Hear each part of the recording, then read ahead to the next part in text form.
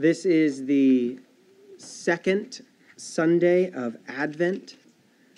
I will light the second candle in a second here. We continue to do our best to cultivate hope, to be reminded that the world is dark and that Christ is the light. That, as we sang in that song, the Lord himself is to be the light within our midst. He is our hope. After we light the second candle, Brian will come up and give this Sunday's sermon. I'm looking forward to it. We're going to be in 1 John, a lot of it, I think. He sent me a text when he was studying with a picture of his Bible, 1 John, all marked up, highlighted. And the text said, "This sparks so much longing to see him, to know him." And we really have a good master and friend and shepherd. And so that's the response we're looking for. That's what we're inviting the Holy Spirit to do in our church, in our midst today, is to spark the longing to see him and know him.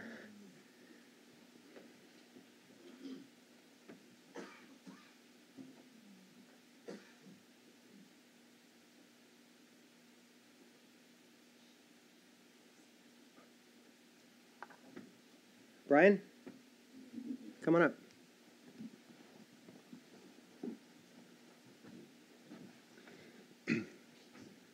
Can everybody just stand up first, and let's all just pray together and ask God for, words have limitations, so I'd rather Jesus be doing the work in you of just stirring up longing. So everybody at once, I'll just pray up here, but use your voice and just ask for longing, ask for the Holy Spirit to move in you. All right? 3, 2, 1, go.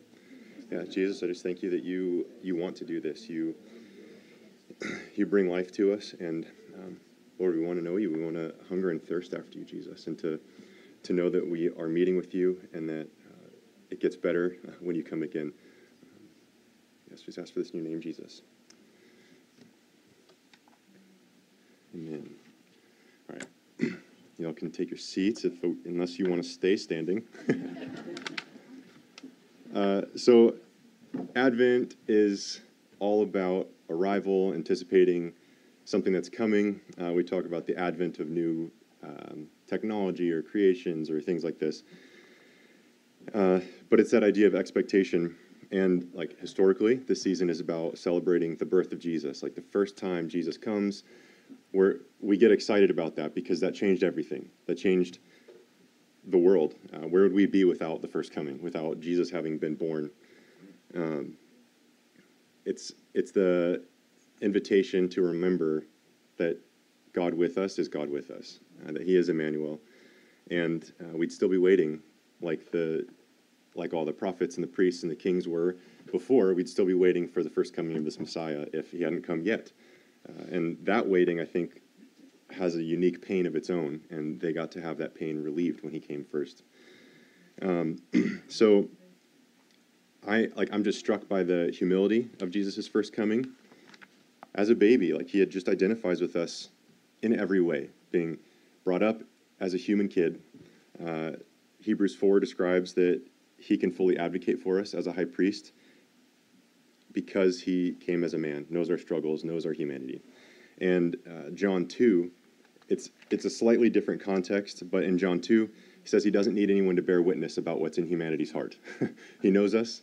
He doesn't need anyone to bear witness. And it's written in a slightly negative sense, but all the same, he knows us. He knows our humanity. He knows our weakness. He knows our hopes and our dreams. So let's give a brief pause. Take 15 seconds or something like that.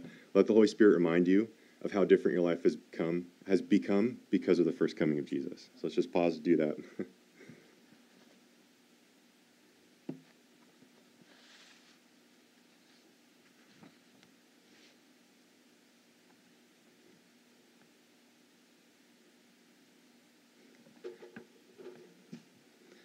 I hope the Lord was able to, wake something up again, remind you of a new memory of something that changed because of your first moments of life with him. And yeah, as we're approaching Christmas, I want this to be a morning of longing, of hoping, of expectation. But awakening heart sickness. That's my dream. That's my goal, is for longing and heart sickness for Jesus to be stirred up, to be provoked in our hearts and in our minds, and all the way to our actions at some point, but starting with how we feel towards him and whether or not we're just yearning for him to return. Matthew 24:14 says, "And this gospel of the kingdom will be proclaimed throughout the whole world as a testimony to all nations, and then the end will come." Peter, in I think it's 2 Peter, he talks about hastening the day of Christ's return. I don't want to put the cart before the horse, though, and start talking about all sorts of actions and the things to be done, but there's ways to participate in that. Like, Peter doesn't talk about it with just rhetoric saying, hey, we can hasten the return of the day of the Lord. Like, no, there's an amazing participation that we as people get to have, and our longing plays a direct role into that. I just think, like, longing and heart sickness come first, so that's where I want to spend pretty much all our time this morning. And, like, think of the road to, the walk to Emmaus, these two disciples who are with Jesus, and afterwards, they're debriefing after he reveals himself. They didn't know it was him. They're getting this amazing Bible study through the whole Old Testament, and suddenly he reveals himself. And like, what? Weren't our hearts burning within us? Like, man, I want that to be cultivated. I want that to be what happens in this body, in this little corner of the global church, that our hearts would be burning for more of Jesus.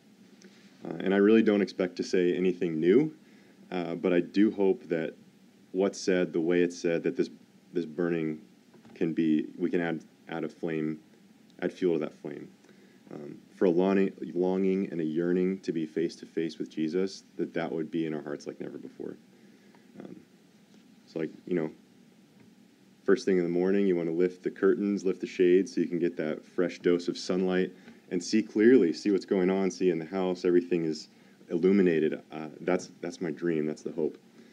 So I don't think I'll say anything new, really, but I hope there's a new light on the things that I say, the things that we read together.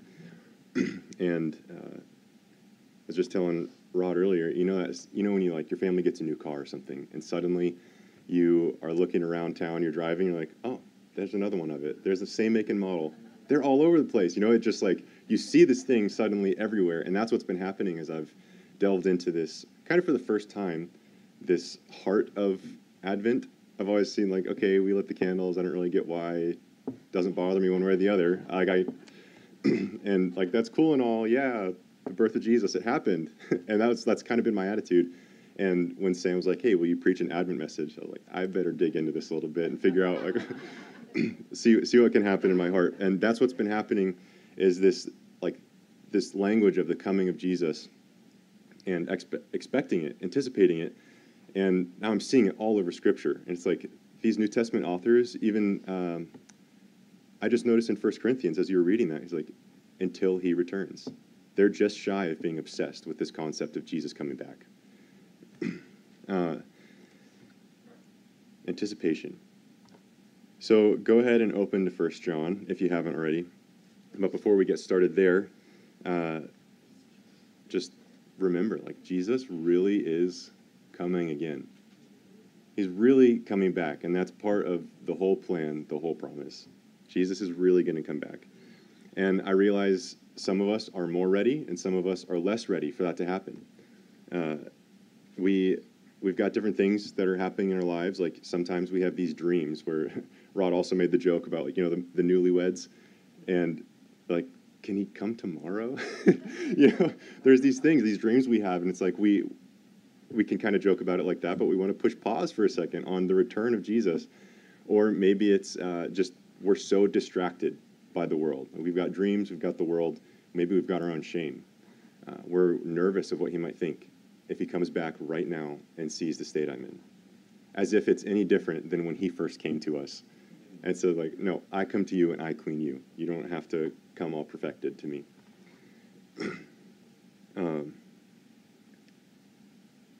I just pray that as we spend this time in Scripture, that he will guide us into further readiness and further excitement, that we can do some business, like, on the personal level with the Holy Spirit, with the Lord, and let him set our sights straight, deal with the shame, deal with distractions, deal with a proper placement of of dreams and expectations and hopes.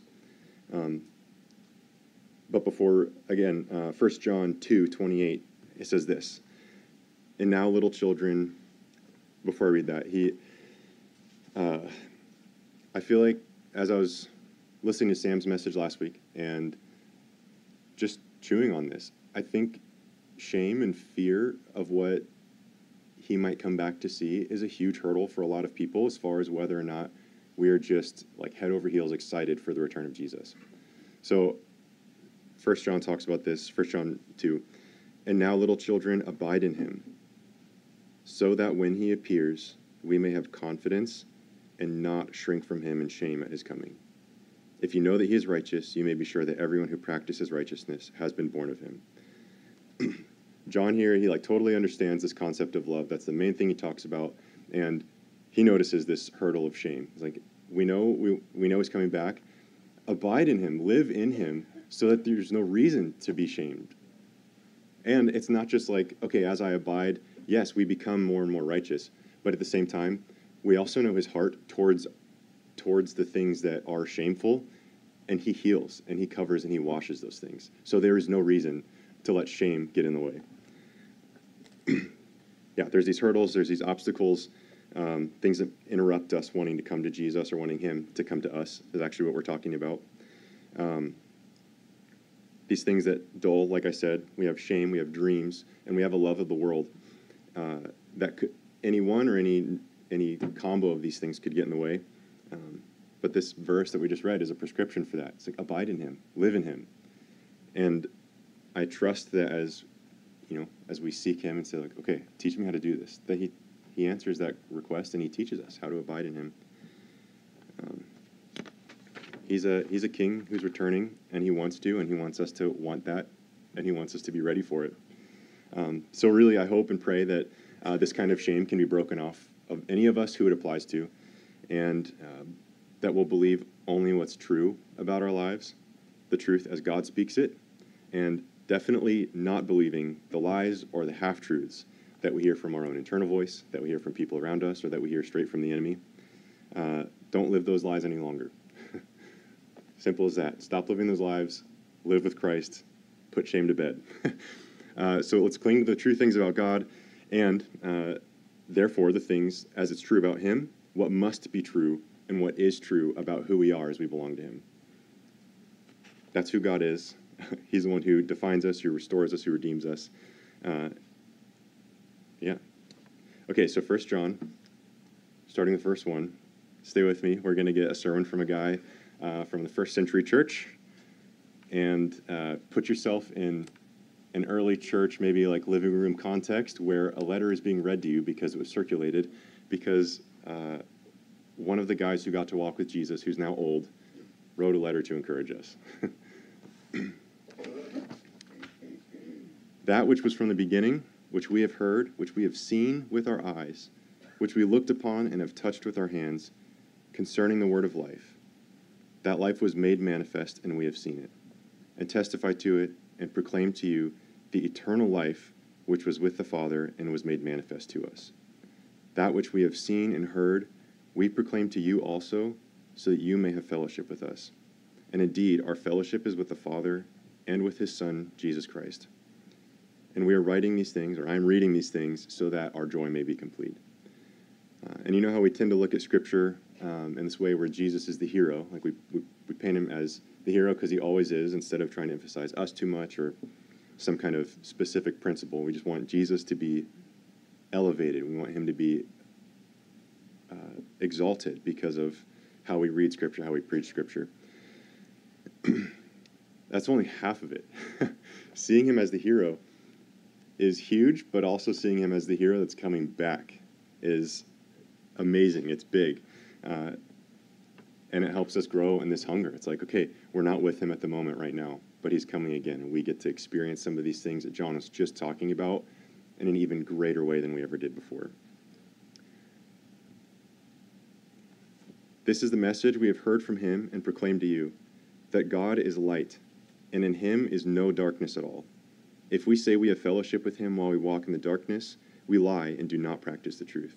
But if we walk in the light as he is in the light, we have fellowship with one another, and the blood of Jesus, his Son, cleanses us from all sin.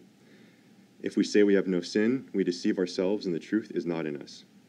If we confess our sins, he is faithful and just to forgive us and to cleanse us from all unrighteousness. If we say we have not sinned, we make him a liar, and his word is not in us. So some of this contrast is like, okay, we see the person who's not walking in the light. That makes me long all the more for him to come back, because this is this, like Paul writes about, this is this constant battle that we're facing. It's like, okay, he told us we can live this way. He gave us the Holy Spirit to live this way, but it still is difficult. I'm still striving and working. It feels like an uphill battle. That makes me want so much more to see him face to face, because it's something we'll read a little bit later where it's like, we will be changed because we'll see him face to face. So even in the negative things, it's like that stirs longing, that stirs expectation and hope and a desire for him to come again. My little children, I'm writing these things to you so that you may not sin. But if anyone does sin, we have an advocate with the Father, Jesus Christ the righteous. He is the propitiation for our sins, and not for ours only, but also for the sins of the whole world. And by this we know that we have come to know him, if we keep his commandments. Whoever says, I know him, but does not keep his commandments is a liar, and the truth is not in him. But whoever keeps his word, in him truly the love of God is perfected. By this we may know that we are in him. Whoever says he abides in him ought to walk in the same way in which he walked. Beloved, I'm writing to you no new commandment, but an old commandment that you had from the beginning. The old commandment is the word that you have heard. At the same time, it is a new commandment that I'm reading to you, which is true in him and in you, because the darkness is passing away and the true light is already shining. Whoever says he is in the light and hates his brother is still in darkness. Whoever loves his brother abides in the light, and in him there is no cause for stumbling. This is a picture of him when he returns. When we love the brothers and sisters, when we love one another, we can see this true light is already shining. We can see that there is no longer cause for stumbling. And this is a picture of the next time we get to see him face to face, of what kind of restoration he'll bring. Yeah. But whoever hates his brother is in darkness and walks in darkness, does not know where he is going, because the darkness has blinded his eyes. I'm writing to you, little children, because your sins are forgiven for his name's sake. Thank you for his first coming. I'm writing to you, fathers, because you know him, who is from the beginning. I'm writing to you, young men, because you have overcome the evil one. I write to you, children, because you know the Father. All of this because you already came once, Jesus. Thank you so much. I write to you, fathers, because you know him who is from the beginning. I write to you, young men, because you are strong, and the word of God abides in you, and you have overcome the evil one. Do not let the love of the world or the things in the world. Do not love the world or the things in the world. If anyone loves the world, the love of the Father is not in him. For all that is in the world, the desires of the flesh, the desires of the eyes, the pride of life, is it not from the Father? It is not from the Father, but it is from the world. And the world is passing away along with its desires. But whoever does the will of God abides forever. If that seems like an indictment against you, he breaks those doors open. If it's like, okay, I do love these things in the world, the desires of the world, the pride of life, like, yes, these things have a grip on me, and I've given to them.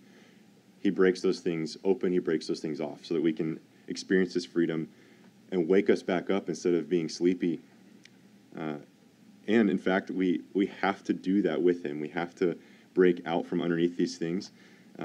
If we as an individual want our longing to add into this flow of rich desire for Jesus to come back again, and to hasten his return, and to act in a way that participates in that.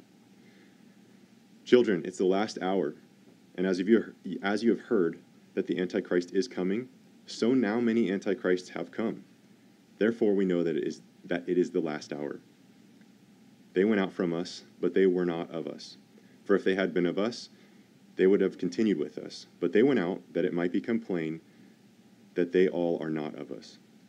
But if you have been anointed by the Holy One, you have been anointed by the Holy One, and you all have knowledge. I read this to you not because you do not know the truth, but because you know it, and because there is no lie of the truth. Who is the liar but he who denies that Jesus is the Christ? This is the Antichrist, he who denies the Father and the Son. No one who denies the Son has the Father. However, whoever confesses the Son has the Father also. Let what you have heard from the beginning abide in you. If what you've heard from the beginning abides in you, then you too will abide in the Son and in the Father. And this is the promise that he made to us, eternal life, which is coming to a universe near you. So as Peter writes, people, we'll see this later, people will scoff at this idea of the returning of Christ. They'll mock, they'll scoff, they'll scorn. And yet, unlike these antichrists, Jesus is real, and he is good, and he is true, and he is coming soon to stay, not to be one iteration after another of yet another person who's going to deny Christ. He's here to stay. I read these things to you, not about those who are trying to deceive you, but the anointing that you have received from him abides in you. Do you know this, church? The anointing that you have received from him abides in you, and you have no need that anyone should teach you, but as his anointing teaches you, you have about everything and is true and is no lie, just as it has taught you, abide in him, abide in Jesus. And now, little children, yet again, abide in him, so that when he appears, we may have confidence and not shrink from him in shame at his coming. If you know that he is righteous, you may be sure that everyone who practices righteousness has been born of him.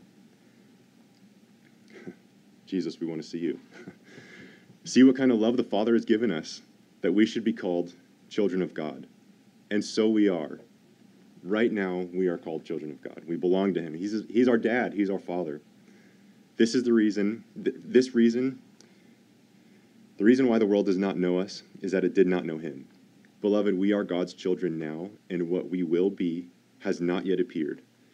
But we know that when he appears, we shall be like him, because we shall see him as he is. And everyone who thus hopes in the Lord purifies himself and is pure. This suggests such an amazing transformation for each of us as he returns, when he returns, and it's all because of setting eyes on him, seeing him face to face. Everyone who makes a practice of sinning also practices lawlessness. Sin is lawlessness. You know that he appeared in order to take away sins, and in him there is no sin, which is amazing. No one who abides in him keeps on sinning.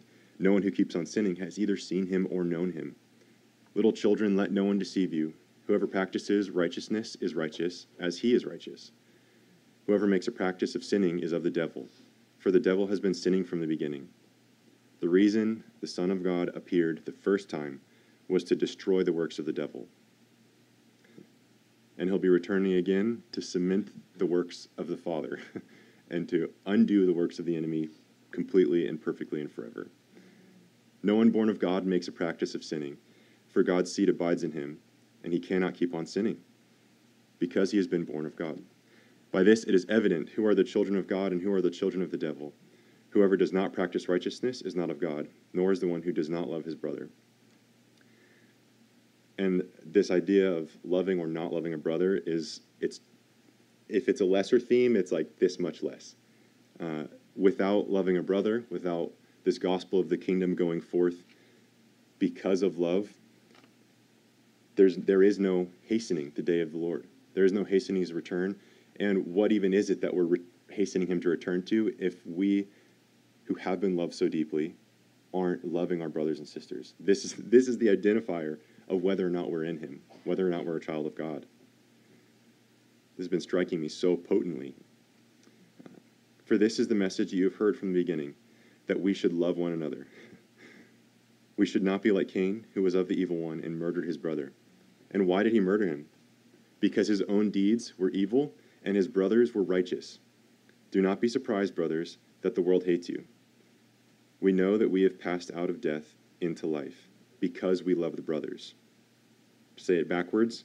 Because we love our brothers and sisters, we know that we've passed out of death and into life. Whoever does not love abides in death. Everyone who hates his brother is a murderer, and you know that no murderer has eternal life abiding in him. Jesus returning means that we have lived and we have loved like him, proclaiming his kingdom so that people won't be abiding in death any longer. Okay, this next part, deep breath. By this we know love, that he laid down his life for us. Full stop. We know love because he laid down his life for us, and we ought to lay down our lives for the brothers. But if anyone has the world's goods and sees his brother is in need, yet closes his heart against him, how does the love of God abide in him? Little children, let us not love in word or in talk, but in deed and in truth. And for example, I love, Nancy, what you've been doing, where there's this ministry that's been coming from the church, this Gleaners, to prepare food to people, for people, to take care of physical needs. It's like, more of that, Lord, please. Like, help pack, help supply groceries, help drive, help pass groceries out to people. Like, get involved, like, let's do this kind of stuff together, and what we have capacity to do, what the Lord is calling us to do. If you've got the resources, let's do it. You know, not in talk only, but in deed and in truth. And take it further. Live a life like that while proclaiming in truth and in word to these nations who haven't yet had this gospel of God's kingdom proclaimed yet. By this we shall know that we are of the truth and reassure our hearts before him. For whenever our heart condemns us, God is greater than our heart, and he knows everything. So this theme of loving one another seems so hard because the more we know somebody, the more we know the stuff we don't like about them. With no excuse, because he knows everything. And when we want to condemn ourselves, he overcomes that because he loves us, because he knows us. Beloved, if our heart does not condemn us, we have confidence before God. And whatever we ask, we receive from him because we keep his commandments and do what pleases him. So, what are these commandments that keep being talked about that we do and that we know that please him? Next verse. And this is his commandment, that we believe in the name of his Son, Jesus Christ, and love one another. Like, okay, pretty simple, pretty straightforward, pretty boiled down. Believe in the name of his Son, Jesus Christ, love one another. Whoever keeps his commandments abides in God, and God in him. And by this, we know that he abides in us, by the Spirit whom he has given us. Beloved, I do not believe every spirit, but test the spirits to see whether they are from God. For many false prophets have gone out into the world. By this you know the Spirit of God. Every spirit that confesses that Jesus Christ has come in the flesh is from God.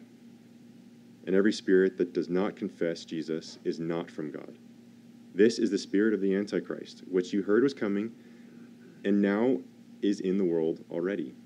Little children, you are from God, and have overcome them. For he who is in you is greater than he who is in the world. Let that sink in. Just above, we read, whoever keeps his commandments abides in God, and God in him. And he who is in you is greater than he who is in the world. They are from the world, therefore they speak from the world, and the world listens to them. We are from God. Whoever knows God listens to us. Whoever is not from God does not listen to us. By this we know the spirit of truth and the spirit of error. Yet again, beloved, let us love one another. For love is from God, and whoever loves has been born of God and knows God. Anyone who does not love does not know God, because God is love. In this, the love of God was made manifest among us, that God sent his only Son into the world, once so far, that we might live through him. In this is love, not that we have loved God, but that he loved us and sent his Son to be the propitiation for our sins. And when he comes, it gets even better. The world will change. Righteousness will live here. Righteousness will dwell. Beloved, if God so loved us, we ought to, guess what? Love one another. coming up, there's a little bit of a contrast here, and it's like bookended. So pay attention to this. No one has ever seen God, this seeing God. If we love one another, God abides in us, and his love is perfected in us. By this we know that we abide in him, and he in us, because he has given us of his Spirit. And we have seen and testify that the Father has sent his Son to be the Savior of the world. This is coming from John, who was there for the whole thing. Whoever confesses that Jesus is the Son of God, God abides in him, and he in God. So we have come to know and to believe the love that God has for us. Again, let's pause, take a breath, let it sink in, let it settle in, that you can have every confidence. No matter what shame would say, no matter what a lie that someone else has spoken, that you have spoken to yourself, that you've heard from the prince of the powers of the air, God loves you.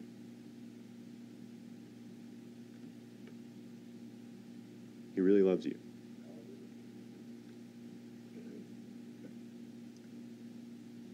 God is love. And whoever abides in love abides in God, and God abides in him. By this is love perfected with us, so that we may have confidence for the day of judgment. Because as he is, so also are we in the world. There is no fear in love, but perfect love casts out fear. For fear has to do with punishment, and whoever fears has not been perfected in love. We love because he first loved us. It's like, so true, so good. Not we love so that someone else might love us, but because he first loved us. If anyone says, I love God, here's the contrast thing to that first verse. No one has ever seen God. If we love one another, God abides in us. If anyone says, I love God, and hates his brother, he is a liar. For he who does not love his brother whom he has seen cannot love God whom he has not seen. And this commandment we have from him: whoever loves God must also love his brother. Final stretch of this. Everyone who believes that Jesus is the Christ has been born of God, and everyone who loves the Father loves whoever has been born of him. So it makes that list really short of people we're allowed to not love. So short it probably doesn't even exist. By this, we know that we love the children of God, when we love God and obey his commandments. For this is the love of God, that we keep his commandments, and his commandments are not burdensome. Remember what those commandments were. Believe in the name of his Son, Jesus Christ, and love one another. Those are not burdensome commandments, no matter how burdensome it might feel to love someone else at certain times. There's some approach, there's something where the Holy Spirit needs to enter in and help us and heal us and work in us, because it just fills me with so much joy to realize that when Jesus was walking around loving people, it was not a burden to him. He wasn't like, oh, Peter. It's like, hey, Peter, how's it going? Yeah, good to see you. It's not a burden to him. And that's the capacity that's within us because he dwells in us. And that's just such an encouragement that he does not deal with us that way either. For everyone who has been born of God overcomes the world, and this is the victory that has overcome the world, our faith. Or the way I've liked to look at it more recently is just our trust that God is who he says he is, that what he says is true. Who is it that overcomes the world except the one who believes that Jesus is the Son of God? This is he who came by water and blood, Jesus Christ. Not by the water only, but by the water and the blood. And the Spirit is the one who testifies, because the Spirit is the truth. Therefore, for there are three that testify, the Spirit and blood, and these three agree. The Spirit and the water and the blood, and these three agree. If we receive the testimony of men, like Peter talks about, these scoffers, the testimony of God is greater. For this is the testimony of God, that he has borne concerning his Son. Whoever believes in the Son of God has this testimony in himself. Whoever does not believe God has made him a liar, because he has not believed in the testimony that God has borne concerning his Son. And this is the testimony that God gave us eternal life, and this life is in his Son. Whoever has the Son has life. Whoever does not have the Son of God does not have life.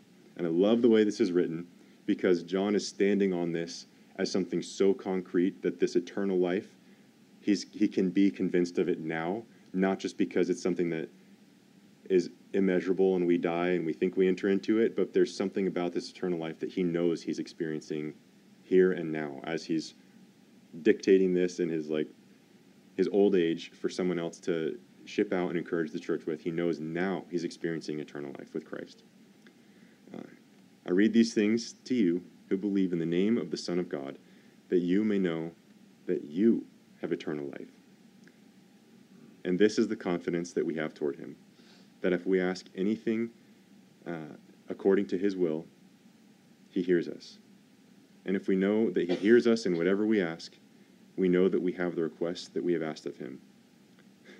Let's pause one more time. Let's ask the Lord to increase our longing for his return.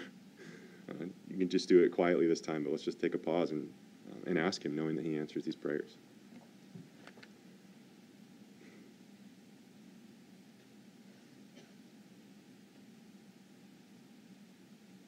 Thank you, Jesus. Little closing encouragement and exhortation from John. If anyone sees his brother committing a sin not leading to death, he should ask in this same posture of prayer, knowing that God answers these things. We ask according to his will. He shall ask, and God will give him life to those who commit sins that do not lead to death. There is sin that leads to death. There is sin that leads to death. I do not say that one should pray for that. All wrongdoing is sin, but there is sin that does not lead to death. We know that everyone who has been born of God does not keep on sinning, but he who is born of God protects him, and the evil one does not touch him. And after Jesus comes again, the evil one will never again be able to work or to be or to plan or to threaten. We know that we are from God, and the whole world lies in the power of the evil one until Jesus comes again. And we know that the Son of God has come and has given us understanding so that we may know him who is true, and we are in him who is true, in his Son, Jesus Christ. He is the true God and eternal life. Little children, keep yourselves from idols. Thank you, John. What an encouragement. I spent about a month reading this every day, and I cannot begin to tell you, almost every day, I cannot begin to tell you how much of a thought change has occurred in my heart and my mind. And as many times as you read about love in Scripture, the ratio increases when you read John's writings of just how serious it is and how much of an indicator it is for us that we are in Christ to love and to love brothers and sisters, and for that to be such a humbling thing to know, okay, he loves me in spite of everything that he knows about me. Like the little that I know about someone else that tries to be a hurdle, make it a hurdle no more, Lord. Crash through it.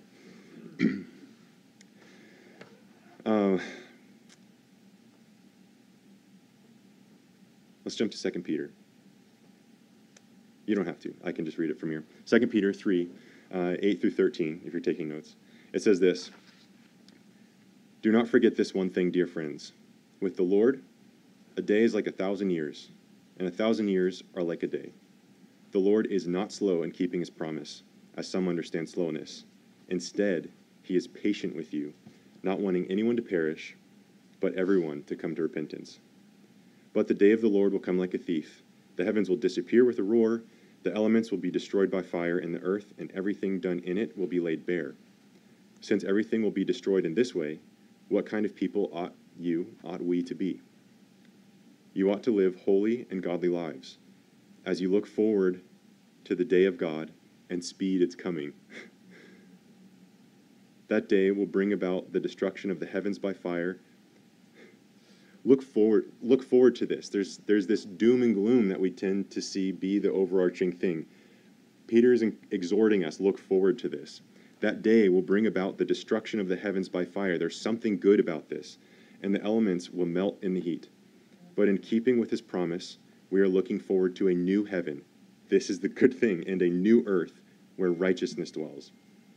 What I see here is another one of the guys who personally was with Jesus, who knew him, who walked with him, who was corrected by him, who was loved by him.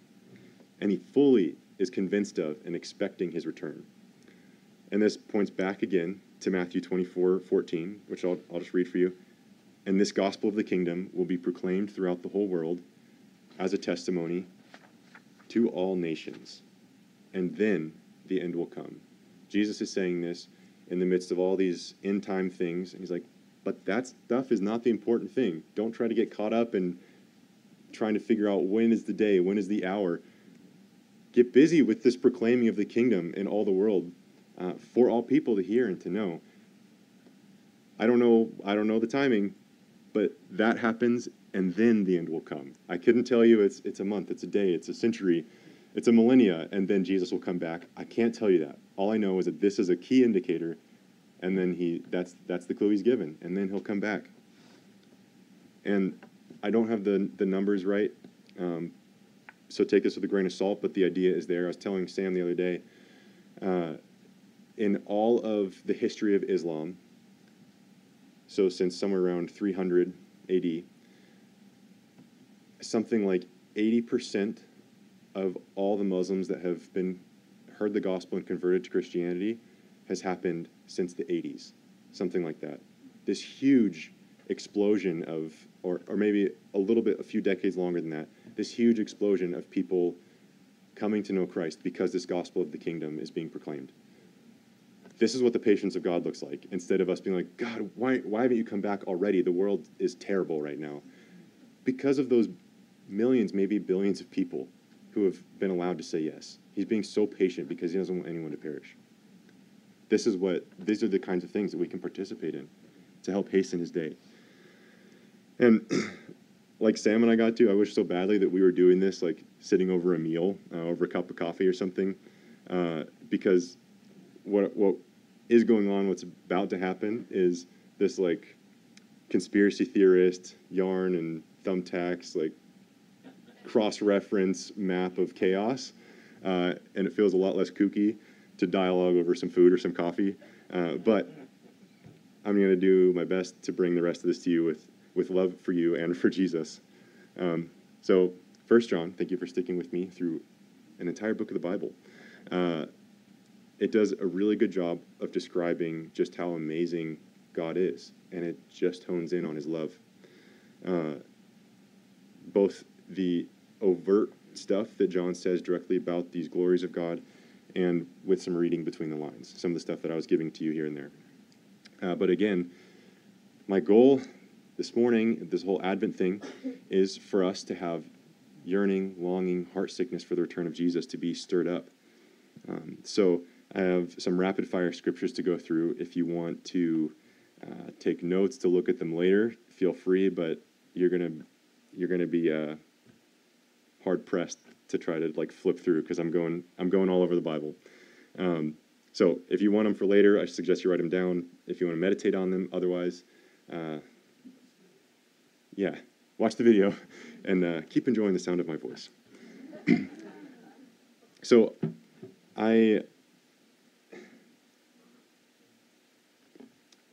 Rod said something that was just beautiful before the sermon, or before we got started, and he's saying, like, all this stuff just has to do with, like, how well do we know him?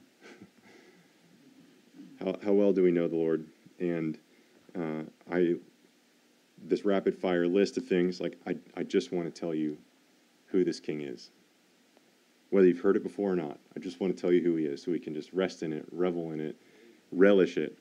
And to kick that off, my own 10-second testimony. In my teenage years, because some stupid influence, I got hooked on pornography for something like 6 years, incessantly. Like, it was so overpowering, so crippling, and it was seeping into every aspect of my life. It just felt like a poison was slowly leaching everywhere, relationships, into my mind. And this king who I want to tell you about, he's the one who, he's the only one who could give me like a complete freedom from that. Yeah, he hasn't stopped. Isaiah 61:1 and 2 says, "The Spirit of the Sovereign Lord is on me, because the Lord has anointed me to proclaim the good news to the poor. He has sent me to bind up the brokenhearted, to proclaim freedom for the captives and release from darkness for the prisoners, to proclaim the year of the Lord's favor and the day of vengeance of our God to all who mourn, to comfort all who mourn." He's a healer. He's a restorer. Isaiah 53:3-6. "He was despised and rejected by men, a man of sorrows and acquainted with grief. And as one from whom men hide their faces, he was despised, and we esteemed him not. Surely he has borne our griefs and carried our sorrows, yet we esteemed him stricken, smitten by God, and afflicted. But he was pierced for our transgressions, he was crushed for our iniquities. Upon him was the chastisement that brought us peace. With his wounds we are healed. All we like sheep have gone astray, we have turned every one to his own way, and the Lord has laid on him the iniquity of us all. He is the servant who bore our punishment."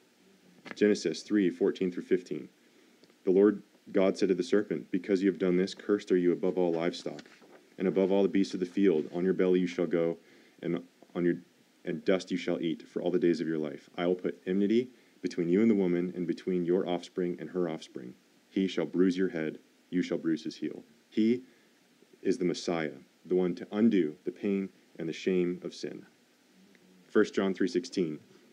"By this we know love, that he laid down his life for us, and we ought to lay down our lives for the brothers." He is humble, he is sacrificial.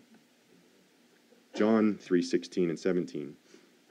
"For God so loved the world that he gave his only Son, that whoever believes in him should not perish, but have eternal life.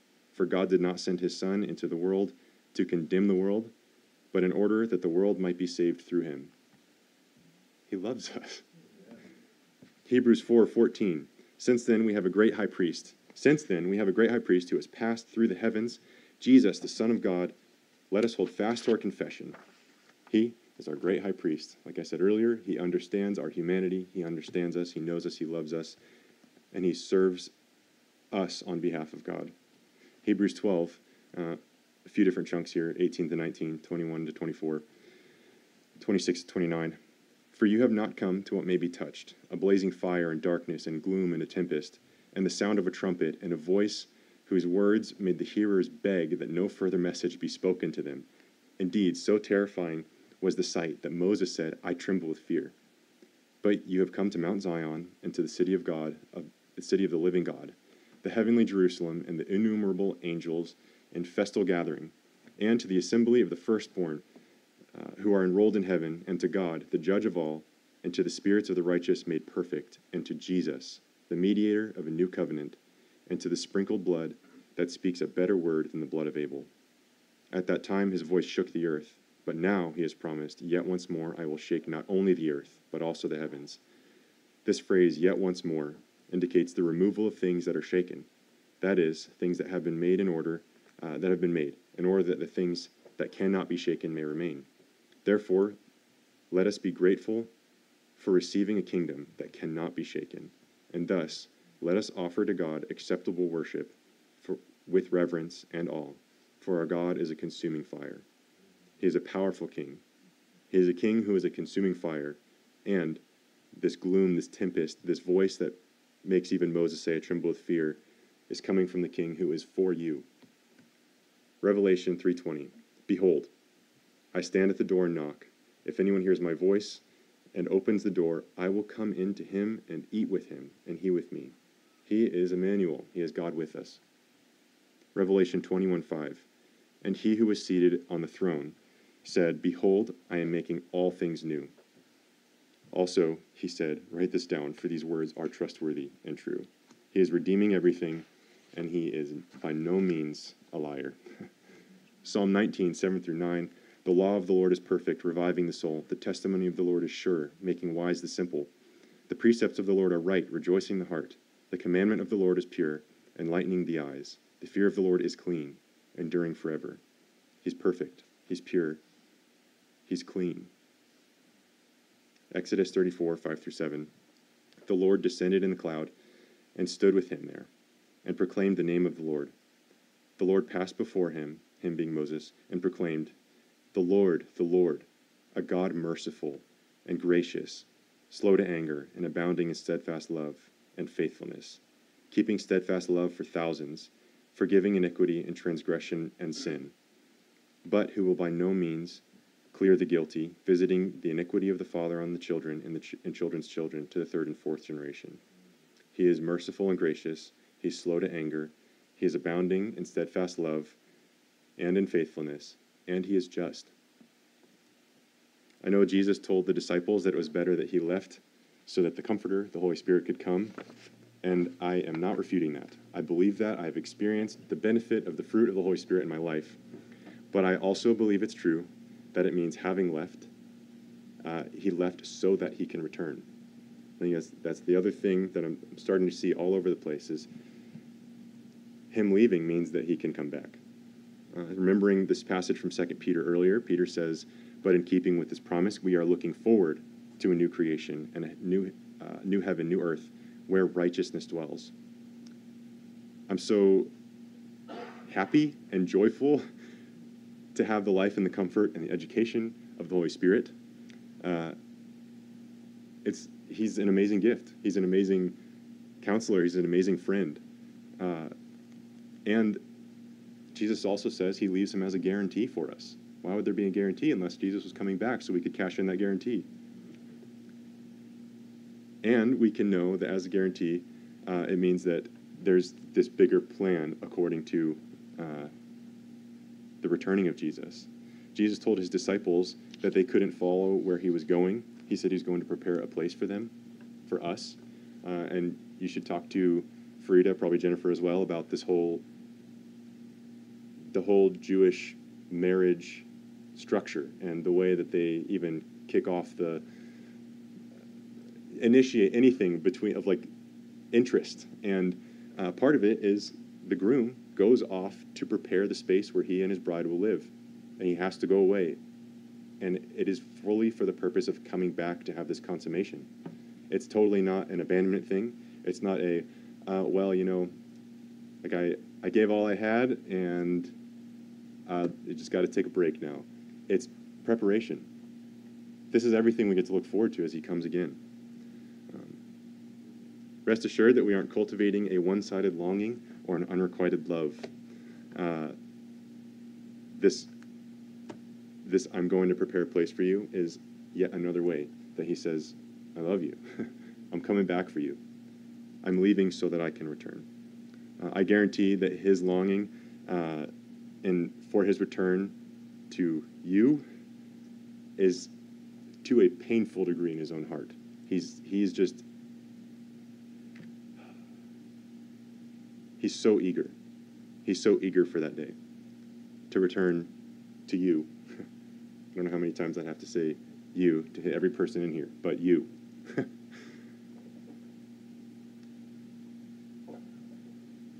If creation is groaning for him, he is shaking all of the heavens and all of the earth to make ready to come back at just the right time. As we look forward to Christmas, the first coming of Christ, cherish it. Don't be like, oh, well, he's coming again. I'm only going to look at that. Cherish it.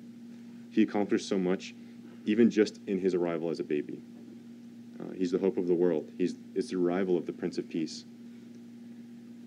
But in the spirit of Advent, expectation of arrival, looking forward, along with the patriarchs, with the priests, with the prophets of old, let's look at Jesus' second coming.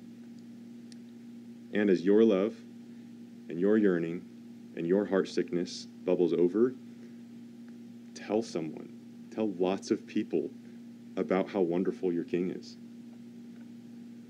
Hasten his return by being part of this gospel of the kingdom, being preached, being proclaimed as a testimony in the whole world, and then the end can come.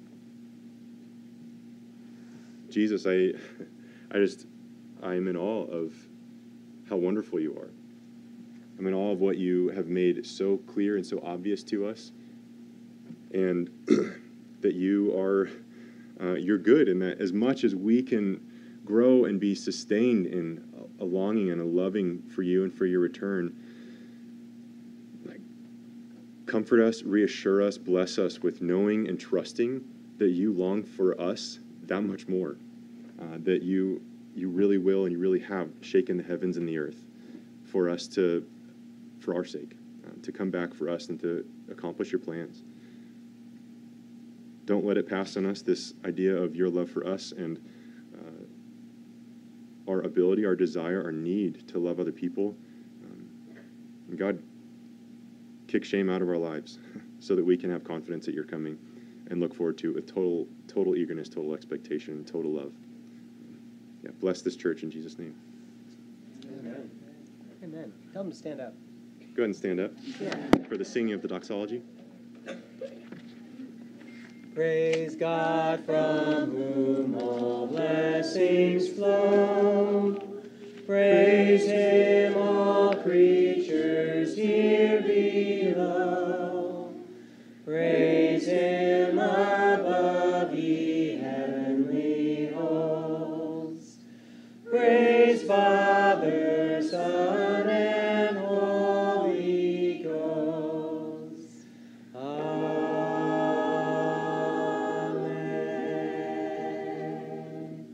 You gonna do the honors? You are sent. That's right.